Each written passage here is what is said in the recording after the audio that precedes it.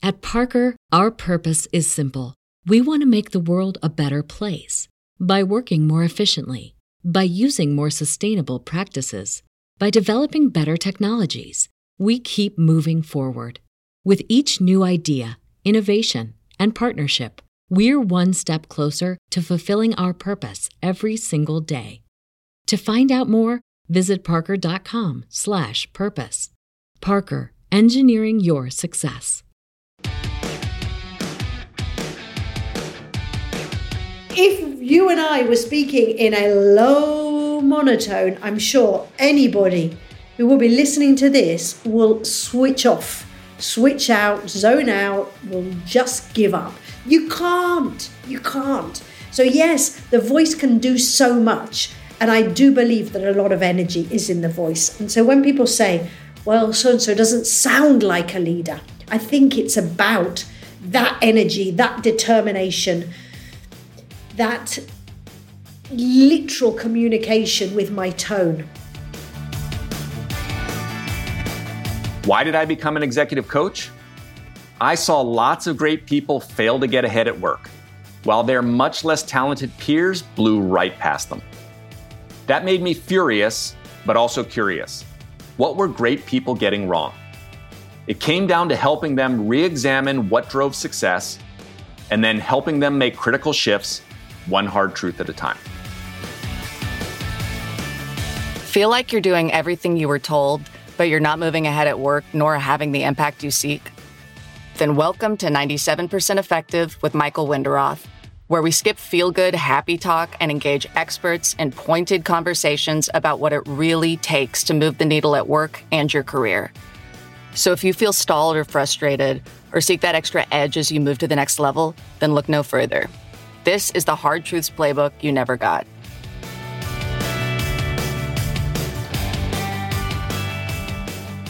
Hi, I'm Michael Winderoth, and you're listening to 97% Effective. William Shakespeare said, "All the world's a stage, and all men and women are mere actors." If our work is just another stage when we communicate and connect to others, then it follows that there is nothing like learning from the great actors and those that train them. I'm very excited today to be joined by a theater director that the Spanish press crowned the Queen Midas of theater, Tamzin Townsend. Tamzin has directed more than 40 shows over the past 25 years in Spain and Latin America, including El Método Granholm, which was the biggest box office success at the Teatro Marquino in Madrid of the past decade. I also benefited from her expertise when she taught a group of top business school professors, or so we thought of ourselves as top until she critiqued us, and she helped us enhance our classroom presence. Yes, even part of teaching is acting. Tamzin has directed modern and classical theater, opera, and television in both English and Spanish. She also works with executives, CEOs, leaders, and students to enhance their communication and presence through her one-on-one coaching, training through her company, Be Liquid, as senior advisor to dramatic resources in the UK, and as professor at IE Business School in Madrid, Spain. Born in England, Tamzin studied theater and drama studies at the University of Kent at Canterbury, specializing in theater direction. Buckle up, you may know your content, but Tamzin will get you thinking about how to bring that to life. We'll talk about how to build confidence when it comes to presenting and how to transmit that powerfully, particularly avoiding the biggest enemies of communication that are undercutting you. Tamzin, finally glad to have you here as my guest on 97% Effective. Thank you. Yeah, thank you for inviting me.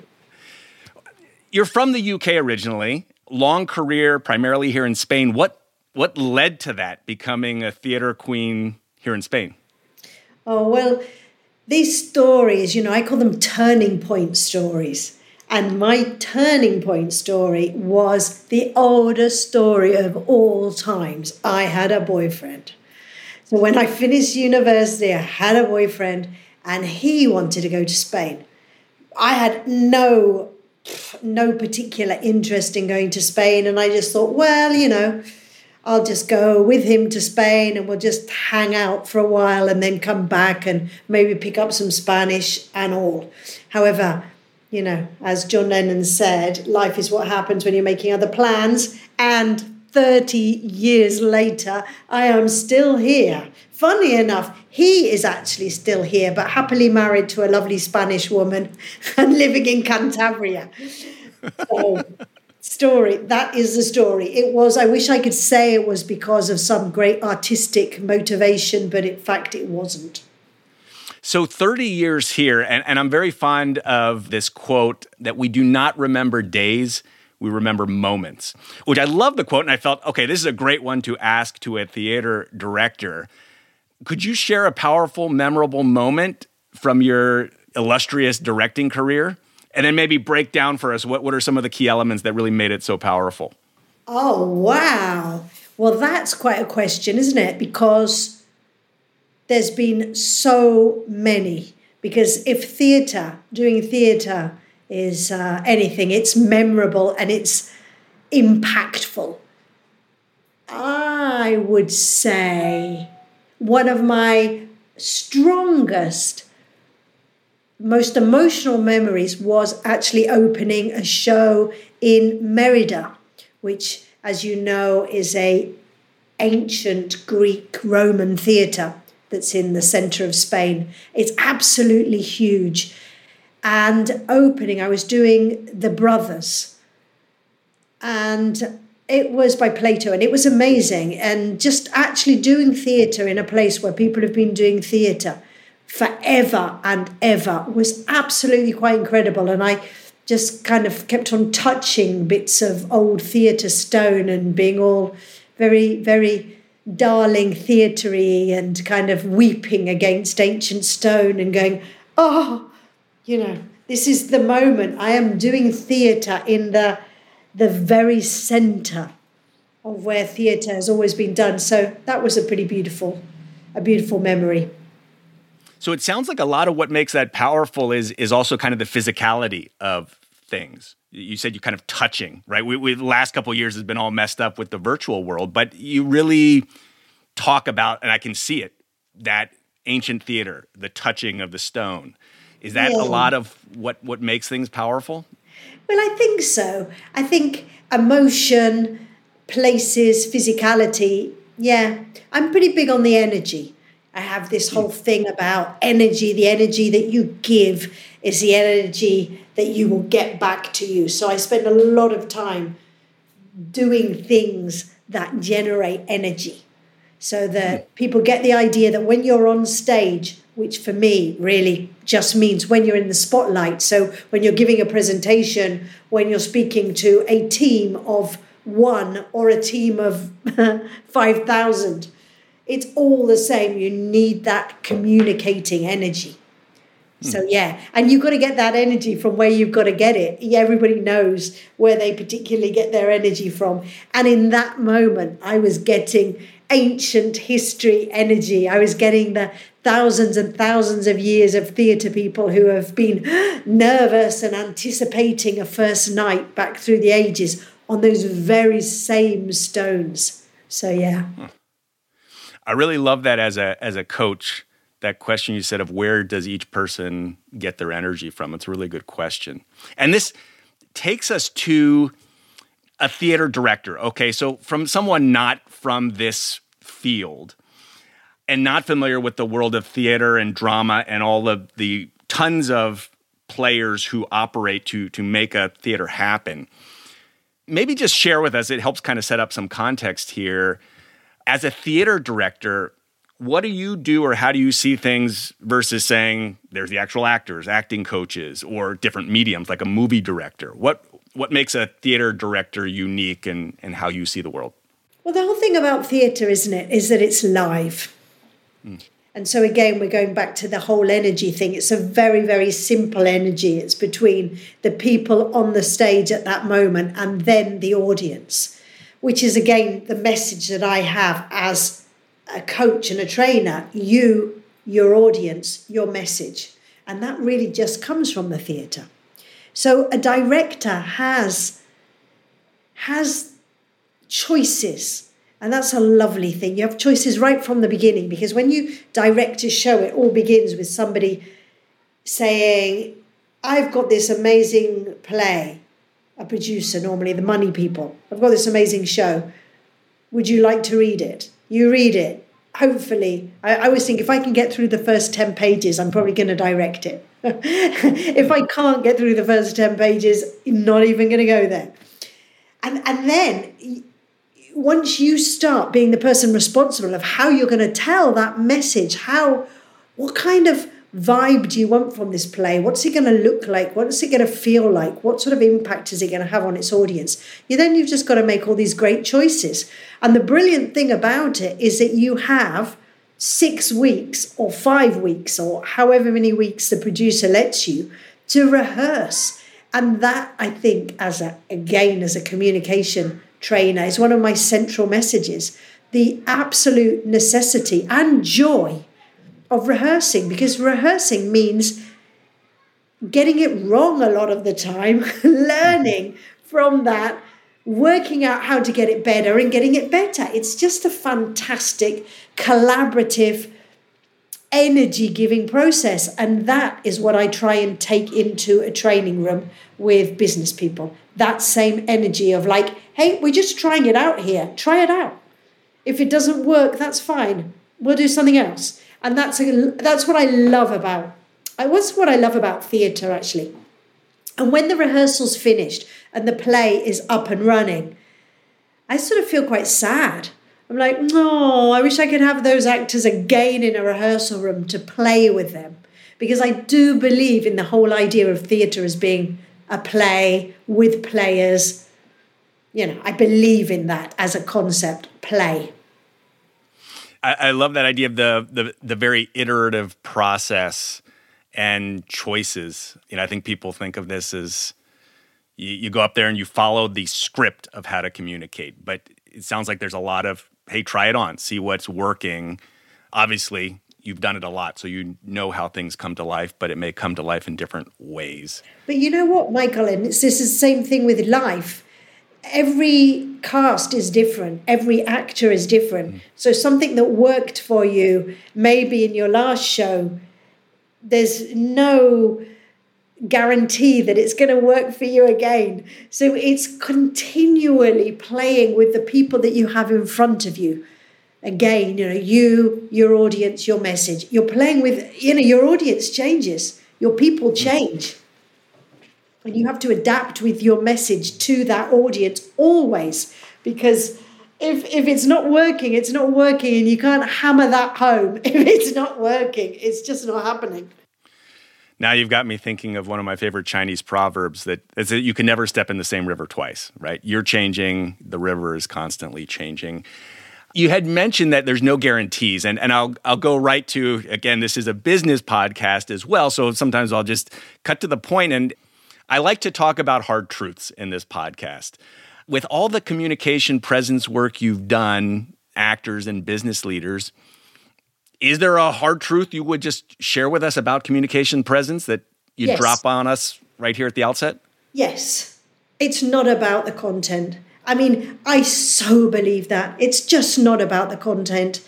And putting a great fancy PowerPoint on is not going to help. It just isn't. It isn't. It's all about you. The message comes from you. It's your message, and you do have to own it. Now, that is a hard truth, because somebody who spends hours and hours and hours and hours and hours thinking about this amazing content, and they've spent hours and hours, and their IT and their marketing people have made them this amazing PowerPoint. At the end of the day, if you're not there on the stage, giving out that energy, making that content interesting, fun even, striking, sticky, as I like to say, sticky because it's memorable. If you don't put the work into you and your delivery, it's just another boring PowerPoint, and that's my hard truth. Curious, because on that hard truth, earlier you said, you would read, and a lot of what you do is take a script to life. Does that then follow that like a mediocre script, you could really bring that to life, or obviously a bad one you could probably not bring to life, but could you take a mediocre content and make it wonderful and impactful, or is Well, there you go. What a great question.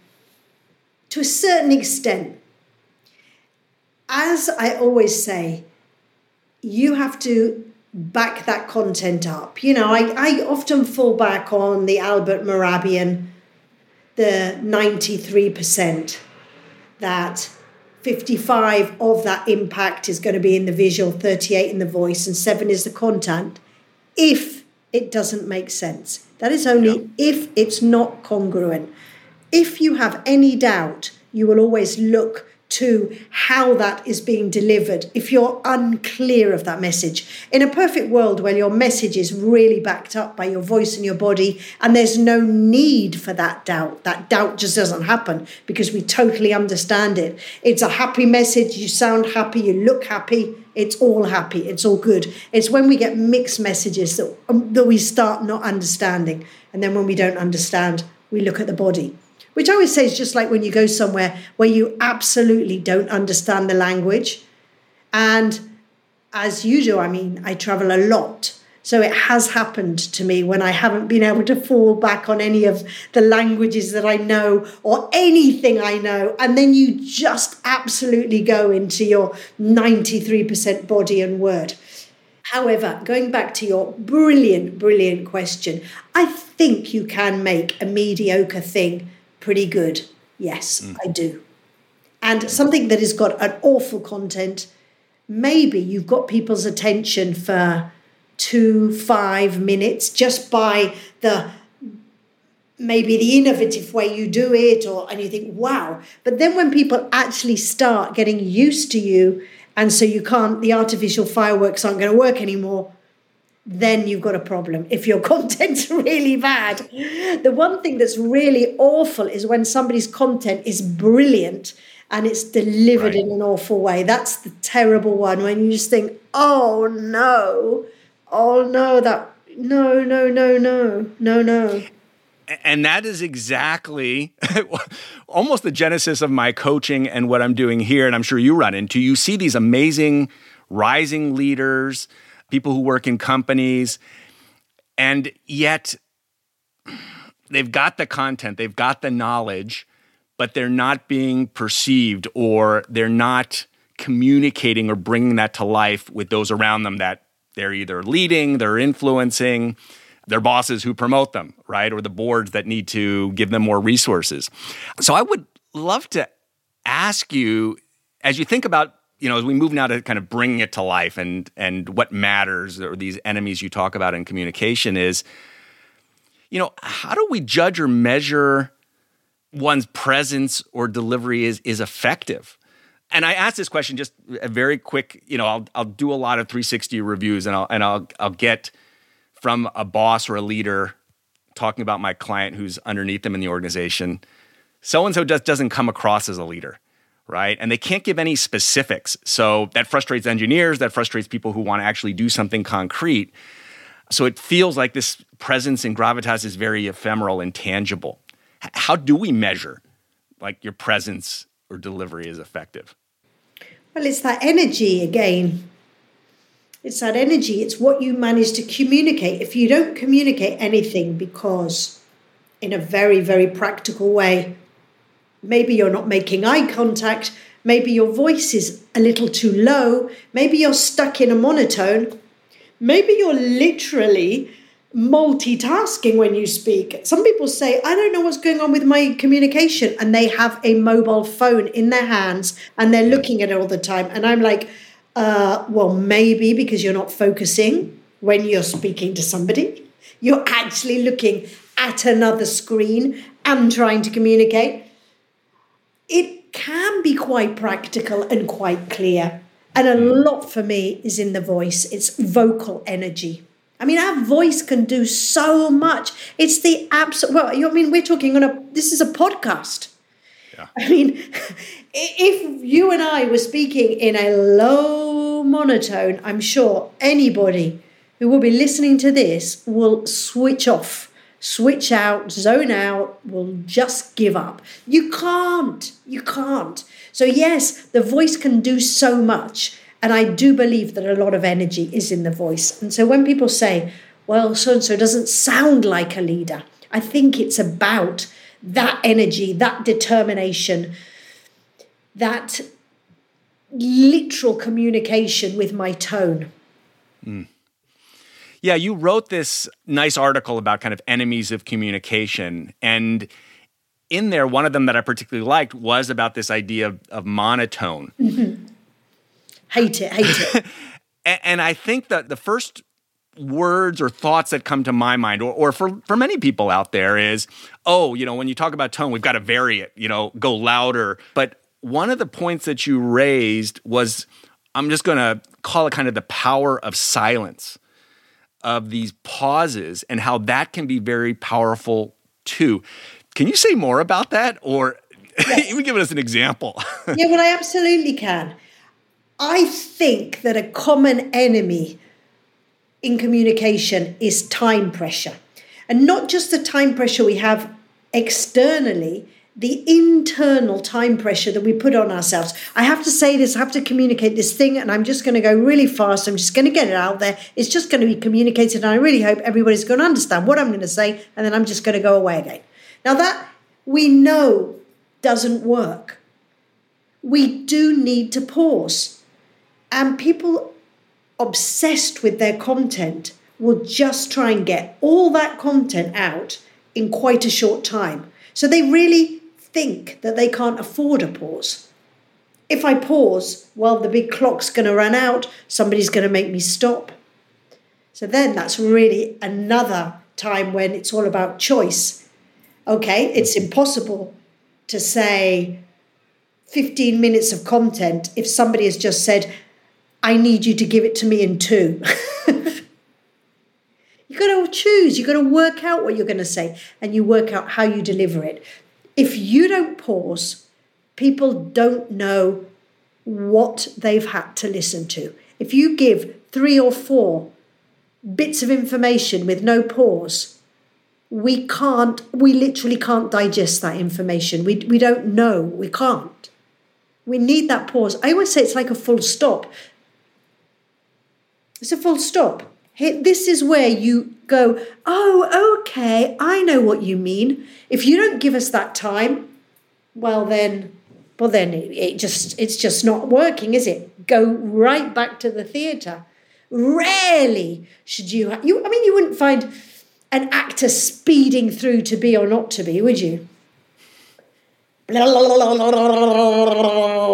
just wouldn't do it. People want to listen to it. They want to understand it. They want to actually get something from it. If you speed through things, if you do not pause, it means you are not taking on board that you have people that are actually listening to you.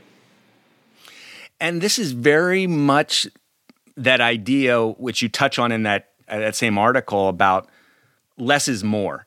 And I'm curious, coming more from the writing world, but hearing your perspective on, those who do try to cram too much, how do you get them consciously, they believe everything is important. To subtract is very difficult. Is there an exercise people should do to, if they're rehearsing a speech, to think about what they should cut, what they can afford to cut? Absolutely. There's hundreds of them. One that I'm very partial to is 5-3-1, which is when people will say, okay, so here's my content, and they give me about 15 minutes of things that I'm just literally reeling from. I say, okay, tell me that in 5 sentences. They do. And then I say, tell me that in 3 sentences. And in the middle of these sentences, there has to be a big pause. I say, pause, clap, breathe. Then come in with another sentence. And then finally I can say, can you tell me that in 1 sentence? And they normally can. I tell you, the one that's hard is the 5 sentences. The 3 sentences and the 1 sentence then becomes easy. It's just understanding that you do actually have to go, okay, I did love that bit, but it isn't actually really what I'm saying. So that's a really good one. Then you've got the idea of bullet points, you've got executive summary, 101 theatre games, say that in 5 words, lots of them. Sounds like your training and the coaching with you is a lot of fun. Well, I do love it. I have to admit, I do love it. I find it really fun. And that idea of play, again, that comes from the theatre, I do try and bring that into all the business coaching that I do, so that it's not life or death. Giving a presentation doesn't have to be awful. It actually you can look at your audience, you can play with them a bit, you can take control of it. So many people feel that the content and the stress of the moment has got control of their body and their voice. So the suffering of it doesn't mean it will come out very fast and very quick, and you will be just waiting to get off that stage. And then, of course, it has that very same effect on the audience. That's another thing I find fascinating. And I've seen this constantly in the theatre. If actors are on stage and for some strange and wild reason they are a little bit unfocused or not concentrating, and they maybe look up or something, the audience will also look up, or they laugh, or there's some kind of joke that goes between them, the audience will laugh. Incredibly receptive to what is actually happening with that group of actors. And that is exactly the same in the business world. If you give out fear and angst and I'm just telling you this stuff, the audience will perceive it just that same way. You've been listening to 97% Effective with your host, Executive Coach Michael Winderoth. If this interview is making you think, make sure to share it with a friend. Now, back to our interview. Here to having more fun and also, again, that iterative process. As people out there may also be thinking, right, hey, I get it, right? There's the subtracting, there's adding pauses. And I could kind of learn those things, but deep down, I feel like I get the mechanics, but you know what? I'm totally scared shitless of being up there or getting the impromptu question, from people who are higher in the power structure that's going to make me, look uncertain or weak. And confidence also is a very kind of intangible need that you've got to kind of communicate. Is there a key to getting that moving? Or if someone out there saying, I'm totally scared about this, how do I get that ball rolling? Yeah. How do you look at it as from a coach and theater director perspective? Yeah, that really is the thing, isn't it? I mean, people are scared of public speaking, and I get it. I am too. I don't like it. I don't like it. I love being in a room and I love doing all the stuff when there's things coming back at me. But, standing on a stage and just speaking, there's this massive desire to break the ice, to get into a connection. So you're not feeling so lonely, because there's a real feeling of loneliness on a stage. It's all on me. And that responsibility is very paralyzing. And it gets trapped in our body. So on a very physical, but not superficial level, I believe in the power of warm-ups. I believe that we do need to jump around, shout, make funny sounds, practice facial expression. We have to get our bodies in a good way. Otherwise, we will carry all that nervous stress into our bodies. It will be in our shoulders. You'll see it in the neck. Your leg will suddenly start doing erratic things. You will suddenly think, oh, my hands, what am I doing with my hands? And then the whole control is my hands. What am I doing? And your hands become an alien thing to you. And my way of doing this is a warm-up, is a big physical jump up and down, shake it out, warm-up. And that really, really helps. And then once you are on the stage, and let's just say you've done this warm-up and you're not physically tense, then it has to be about connecting with your audience. You have to work out what way of connecting is good for you. What do you need to do? There are people that need to say something. They need to ask a question and get an answer back, and then it will feel a little bit more like you're not so on your own. There are people who look for somebody in the audience, and it's like, oh, hi, yes, lovely to see you. Michael, you say a name and thereby break the ice. I do think you need to find how you need to get in. Because once you've got in and you feel that you've won your audience over, that they're listening to you, once you get that feeling, then it becomes a joy because there's all of you in it. It's not just you on your own. Warming up and connecting. And as you were talking about that, I think many of us think about the presenting and the person on the stage, the CEO inspiring people, right? And this connection that's in a very positive way. One of the toughest things for executives I work with is the tough conversations. We've got to cut. We've got to say no. And that generates conflict, which most of us are averse to. And it's almost the opposite of inspiring and motivating when you have to share bad news. And it's such a huge part of leadership, right? Again, to your point around choice, a lot of strategy is saying no, like what you decide not to do. Can you share any thoughts on this? I'm not so sure I can make a direct analogy with the theatre there, because in the theatre, a pact has been made. People have wanted to come and see a show and they've paid for it. They've arranged to meet with friends or family to go and see a show. And afterwards, people will probably be going out to have a drink and having a chat about that show. So the audience is in on it. The thing about bad news or something that you really don't want to say is that the audience isn't on it. They don't want it. They haven't bought in for that. So I find it really, really interesting. So my main thing about bad news and having to say hard stuff is be clear. And I'm from a quote from the great Brené Brown. Clear is kind, unclear is unkind.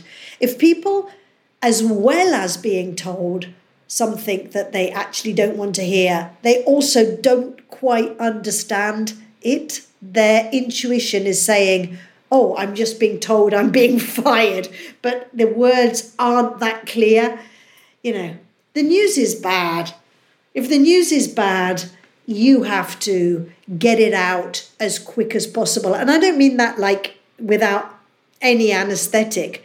I do think okay, I'm going to say something that you probably don't want to hear. I mean, I think something like that, just to give people seconds warning, is pretty good. Or if you can advise or make it clear that the conversation you're going to be having with that person is probably going to not be a conversation that they want.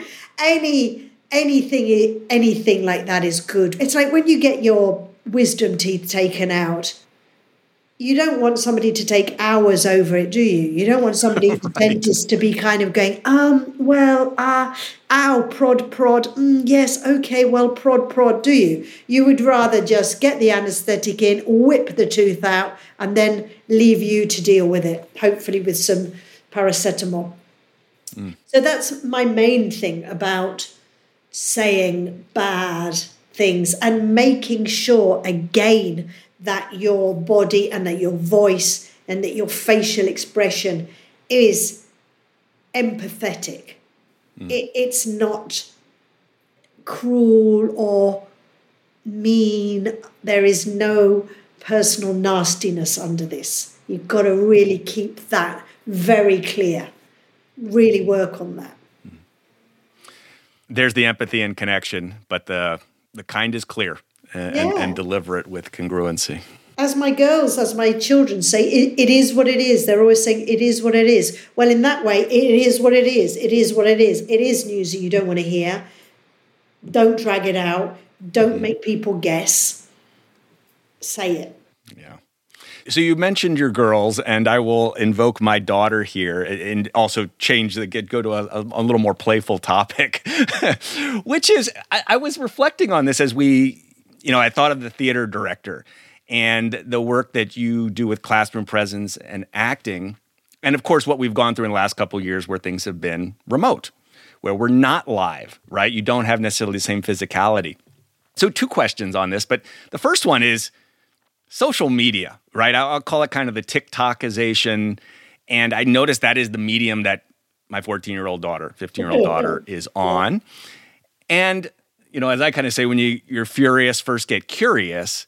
You work with young people from undergrads up to CEOs. Everything of TikTok seems like a short drama, right? You notice how you're showing up. And we never had that growing up. I never kind of saw myself on video.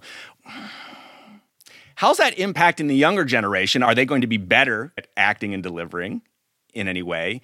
And how we might learn from that? Or the opposite, right? Is that hurting them in any way we ought to be careful about? Well,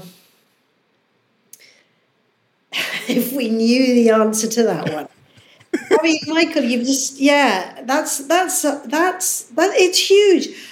I think there are some truly hideous, horrible, negative things. And me as a 50-year-old woman, I can just say so much stuff that I absolutely hate about all that, all the TikTok stuff. But then, on the other hand, there is a lot of communication in it. Does this mean as communicators ourselves, as teachers, are we being forced to be more fun and more dynamic because that's the thing, we have to go in quickly and make an impact? Well, I think maybe so. Maybe the ante is upped. Maybe that is so. We do have to go with the times. We're obviously not being superficial and silly, not saying things that aren't true, not exaggerating things ridiculously, but people do have a shorter attention span. I noticed that with my undergrads. One of my biggest struggles, actually, with the undergrads is their tendency to look towards screens is just, it's so overwhelming. So in that article about the 5 enemies of communication, I do talk about the phone. Obviously I am aware that a mobile phone is absolutely amazing and incredible. However, it's terrible when you want to communicate something and really have an impact, because that phone is always going to be more interesting than you. And then again, we get back to what I was saying before, the time thing, how time is important, and being a good communicator is trying to get ownership of time. If anyone could command a classroom of undergrads, I would believe it would be you. Do you tell them to shut their phones off? Is that a rule? Or do you allow that I do. Okay. Yes, I do. So you stack the deck in your favor a little bit. And I have to say, I don't only say that to undergraduates. I say that to incredibly senior people that I'm in a room with. And I just say, hey, listen, here I am in the center of the room. And you're looking at your phone. What's going on? Multitasking, another thing I talk about in that article, multitasking. It's like, it's meant to be a good thing. I just don't believe it. I just don't think our brains can do it. I call it doing a lot of things badly at once. Indeed. Tamzin, you started to talk a little bit about women and women leaders, and I know this is one of the specialties and areas that you do work in. Anything that is different about working with women, or the strengths or challenges that they bring from your perspective, coaching them? I think there are some things that I like to spend a lot of time over when I'm coaching women leaders. I think that women leaders are often, I talk about the parrot, okay? The parrot that we have on our shoulder, the parrot that is telling us negative stuff all the time, the parrot that's saying, that doesn't sound right, you've made a mistake, you've messed up, your bum looks fat, anything. It's just an absolute continual thing. And we have a parrot. We all have a parrot on our shoulders. I do think that women leaders often have a very large parrot. Their parrot is telling them a lot of stuff. This need, desire to be so good, so strong. I think that is something that needs to be spoken about and worked on and rehearsed, and to find a communication style that suits you. We don't have to be or in any way imitate male behaviors. So I love women leadership, and I find it incredibly interesting. And I work a lot on confidence, what confidence looks like, what things actually can mess up that confidence, what things can set your parrot off, know what they are, and dealing with them, how you deal with them. So I do spend a lot of time on that, but it is a particular love of mine, women leaders. So very much diagnosing it, understanding it, being able to name it so you can manage that parrot in some way or acknowledge it. Exactly. So you can and find out what will shut your parrot up. Because as I say, every parrot's different. Everybody's got their own parrot. How you shut that parrot up. I mean, it's fascinating. It really is fascinating. You know what? There is one thing I was just thinking. A lot of women that I work with have been told sometime in their life, you talk too loud, you're showing off. These kind of little negative ning things that people have been told in their life, terribly damaging. When you then become a leader or a leader of teams, and you have to speak in public, because that parrot is just saying to you, remember when you were told you speak too loud? Well, you're speaking too loud again. And it's normally never true. I very rarely say to somebody, dial down. I'm mostly saying, dial up and own it. Well, I've got the visual of the parrot now, and I'm thinking about, after this, I'm going to write down what I think my parrot is saying to me, or what it was conditioned to think about. For those thinking about assessing or finding a trainer or a coach, is there a good way of evaluating or critically assessing kind of who's the right coach for you? A tip that you would give to people as they're choosing one? I guess this must be like when you go and see a therapist. How does that person get you? Does that person understand you? Is there any impact? Does it make sense what that person says? If it doesn't make sense, that's not the person for you. It's the same with directing a show. All my casts are different.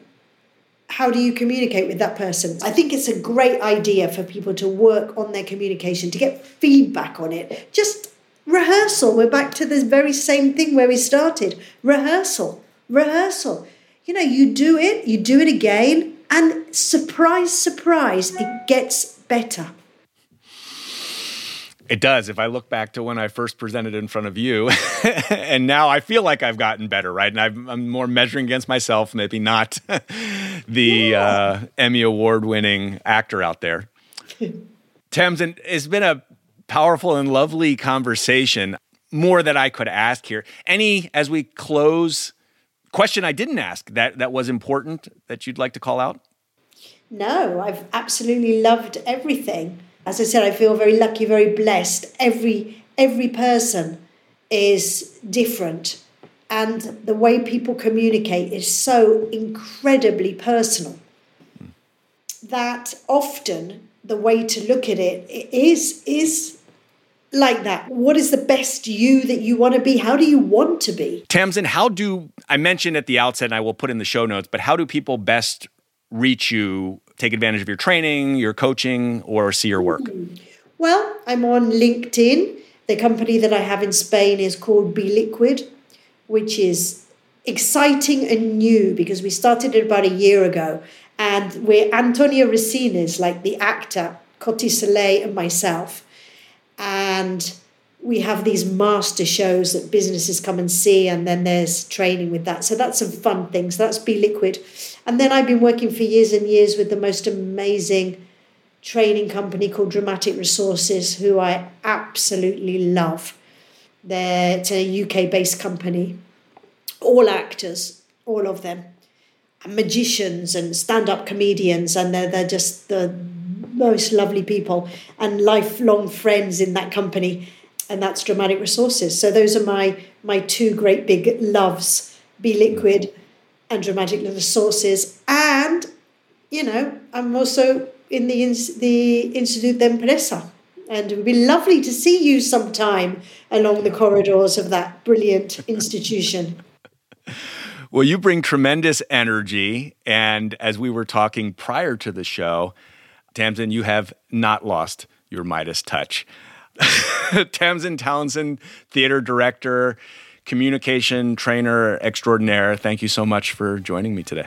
Thank you so much, Michael. It's been a complete pleasure.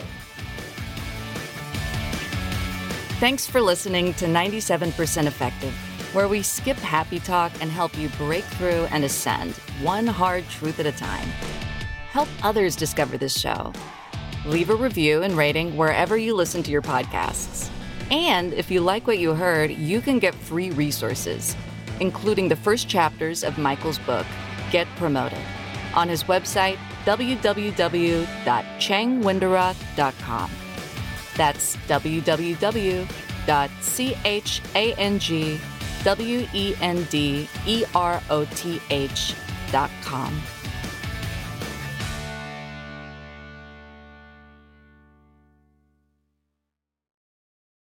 At Parker, our purpose is simple. We want to make the world a better place by working more efficiently, by using more sustainable practices, by developing better technologies.